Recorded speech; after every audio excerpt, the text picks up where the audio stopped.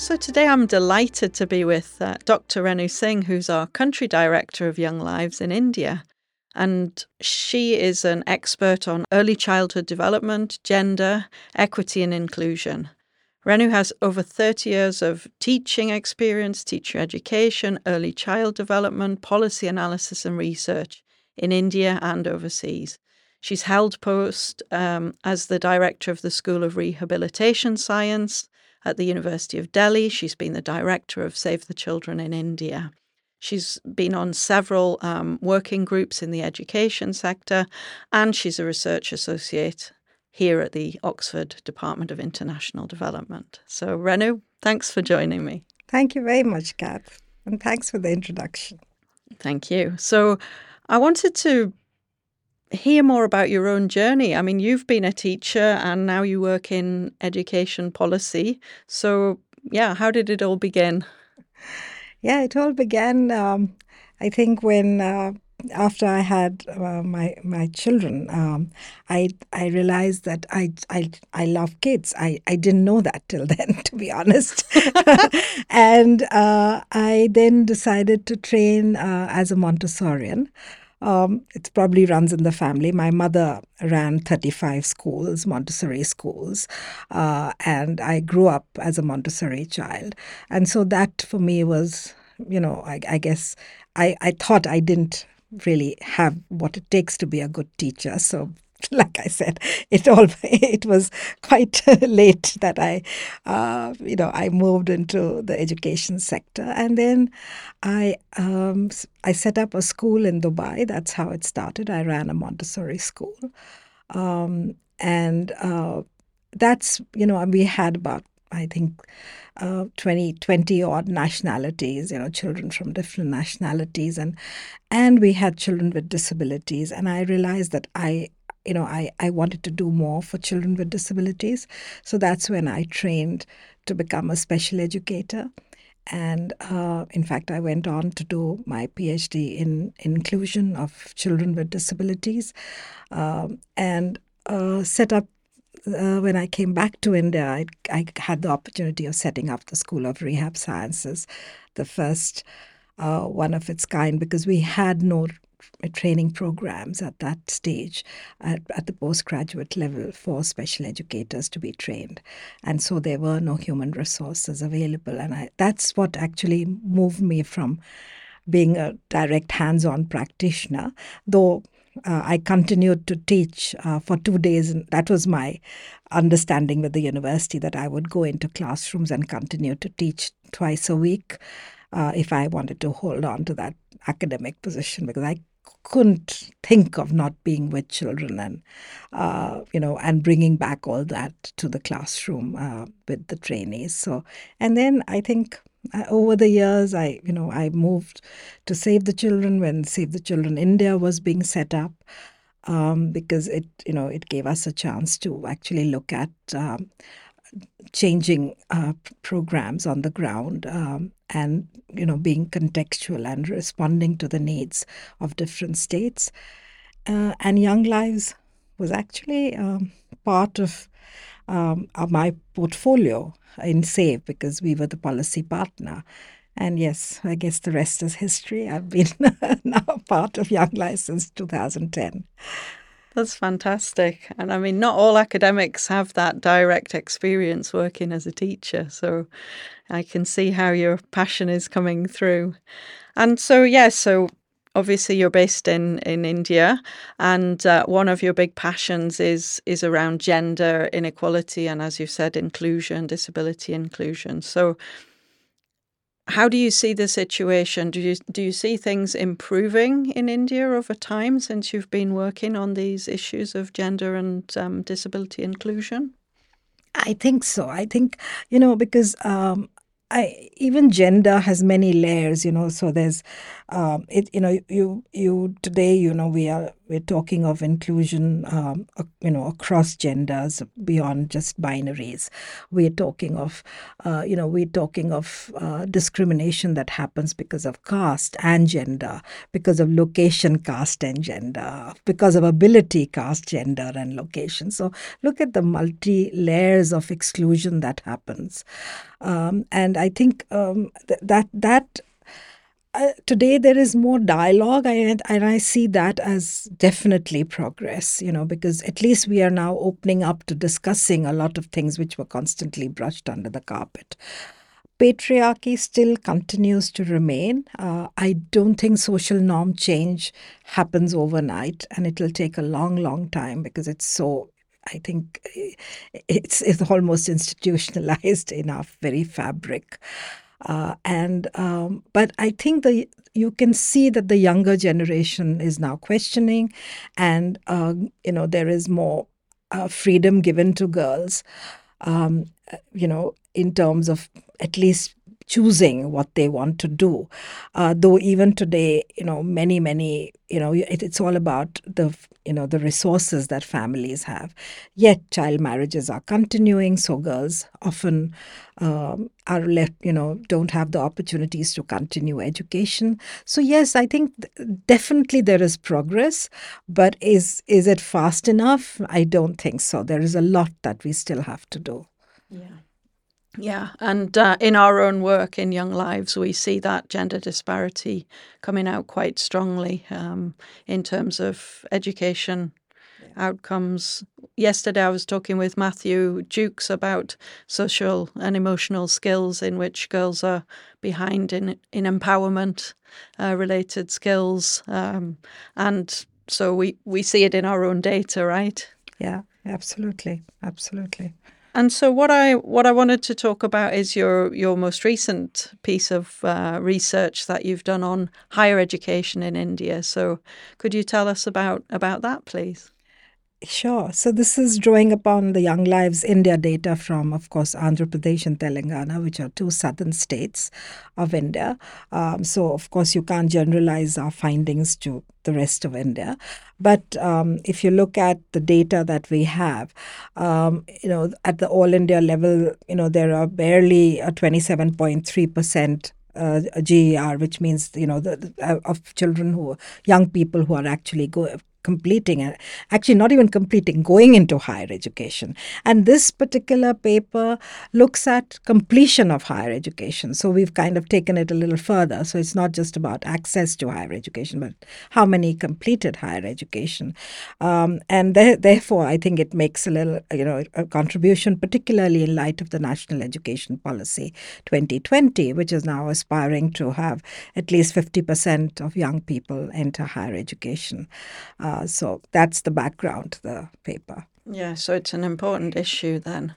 And so what do we find? Do we find that what are the factors that are causing young women to not complete their education in the way that maybe young men can? Right. So, I mean, there is definitely a gender disparity with significantly lower percentage of women in our cohort. We only did this paper with the older cohort because they had turned 26 in round 6. So this is drawing upon the longitudinal data, of course, also from round 1 and 2, but mainly round 6, because we could see how at 26, most of them would have completed higher education, right? So we find that 34.5% only of the women had completed higher education compared to almost half the men, just over 50%. So you could see that, there is a significant difference. We used, a discrete time hazard model to actually examine, when they've dropped out and what have been the factors. And because Young Lives has panel data, we could actually pick on some of the early, individual factors as well as household factors. So, of course, at the household level, we looked at parental aspirations. We looked at wealth index, of course, but we also looked at, rural-urban divide. And at the individual level, we looked at how many children actually had gone into paid work, for example, at age 12. And we find all these factors, their own occupational aspirations at age 12. And even that, we have maths achievement test results. We have the PPVT, which is a picture Peabody vocabulary test, which is like a proxy for cognition that we've been collecting in the rounds. And all these have significant relationship with higher education completion. Often we don't find, we overlook these very critical associations. And I think, the paper draws focus on, things like domestic chores, for more than a particular number of hours at age 12, and how it impacts girls, particularly compared to boys. And so does paid work. Absolutely. I think this is one of the really fascinating parts of the paper, is saying that even at age 12, we could almost predict who would be able to succeed in higher education based on the chores they have to do, the test scores that they get. And this is quite striking, I think, Yes, and right. important. Yeah, we shared this with Niti Aayog, which is our policy think tank, about 2 weeks back. And I was saying that, this all the more reason draws attention to the fact that we need to now work with parental aspirations. That doesn't cost a lot of money. Can we use pupil-teacher, the parent-teacher association meetings to build their aspirations and to have dialogues with how important it is, and girls can do better, if not as well as boys, and give those messages, get role models of alumni from schools to come and talk to parents, things like, which are not, they're not such resource intense interventions and easy interventions to do. So we were talking to the ministry about this, and I hope they will take it on. But I think the bigger issue still is son preference.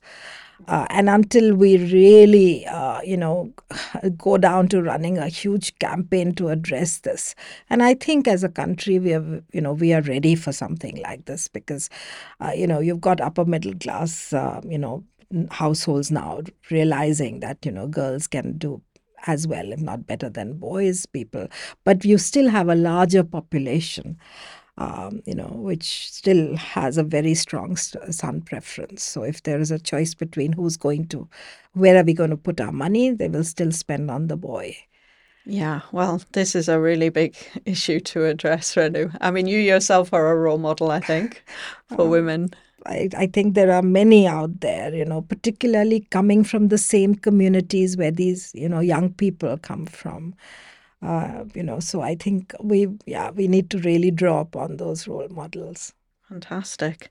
So, I mean, you've mentioned this now a little bit, that you already opened up a discussion about your findings with the Ministry of Education. That was something I wanted to come to now, is to think about how to effect change in policy when we have research findings, because it's quite common that people write academic papers and then they go to the journal, but they're never brought to policymakers. But I think that's something where you place quite a focus in your work. Can you tell us any suggestions about what you do to try and get your point across to policymakers and to get them to really understand what the findings mean and what it means for them as policymakers? I think what's very critical is to speak in their language. We can't. So they're not really interested in the model that you've used to reach the findings. What they're interested in is what implication does it have for our programming? What is it that we could do easily? And it needs to be scalable. It needs to be cost effective. So when you even talk about the findings, they have to relate to something that is doable. So we try and make those pitches, and we also write policy briefs in Young Lives exactly for that reason, to make it simple and not to get into the methodological issues, but to just give clear messages to policymakers about things that they could do. So just translating the findings into just clear, interventions that can be taken up, not just the ministry, but also partners like the UN, like UNDP or UNICEF. I mean, all of them can really learn a lot from some of these findings in terms of what interventions they could do on the ground when they're doing these large-scale programs with government schools and with rural communities, etc. Thanks, Renu. So the fight continues for equality in education. Absolutely. Not just equality, because equality in education will come when there's equality overall, when you have the same space to express yourself, and girls are given the same standing as the son is in the household. I think it begins very early. It starts from the nutrition the child gets, a girl child vis-a-vis the boy child. I mean, and I think that then moves on to the educational sphere, the health sphere, a lot of other things. And you mentioned agency. I mean, we need to really unpack that. It's not just about learning, but it's also about these young people, believing in themselves and having the agency to drive and reach the ambitions that they have for themselves. Absolutely, and I think you've been to see the field workers who are actually right now doing our survey for round 7. Yes. We're already in the field. We're really happy that we're able to locate and track a lot of our older cohort and younger cohort, even though they have moved. Many of them, especially the girls, have got married and gone into new homes. So these are new homes that they have. But yes, I think we have, I think a very good set of supervisors who have those contacts on the ground, who are able to then locate them. And so, yeah, we're very excited. We're really looking forward to the data coming in and learning more about what's happening to our young index children, both younger cohort and older cohort. Absolutely, and that's when we're going to find out where they are now with their education, with their agency, and especially all these. The younger cohort. Yes, because they're 22 now, so we will know more about their educational trajectories for sure. Yeah, exciting times. Yes, absolutely. Well, thank you, Renu, for taking the time to talk, and my pleasure, it's fascinating. Completely. My pleasure.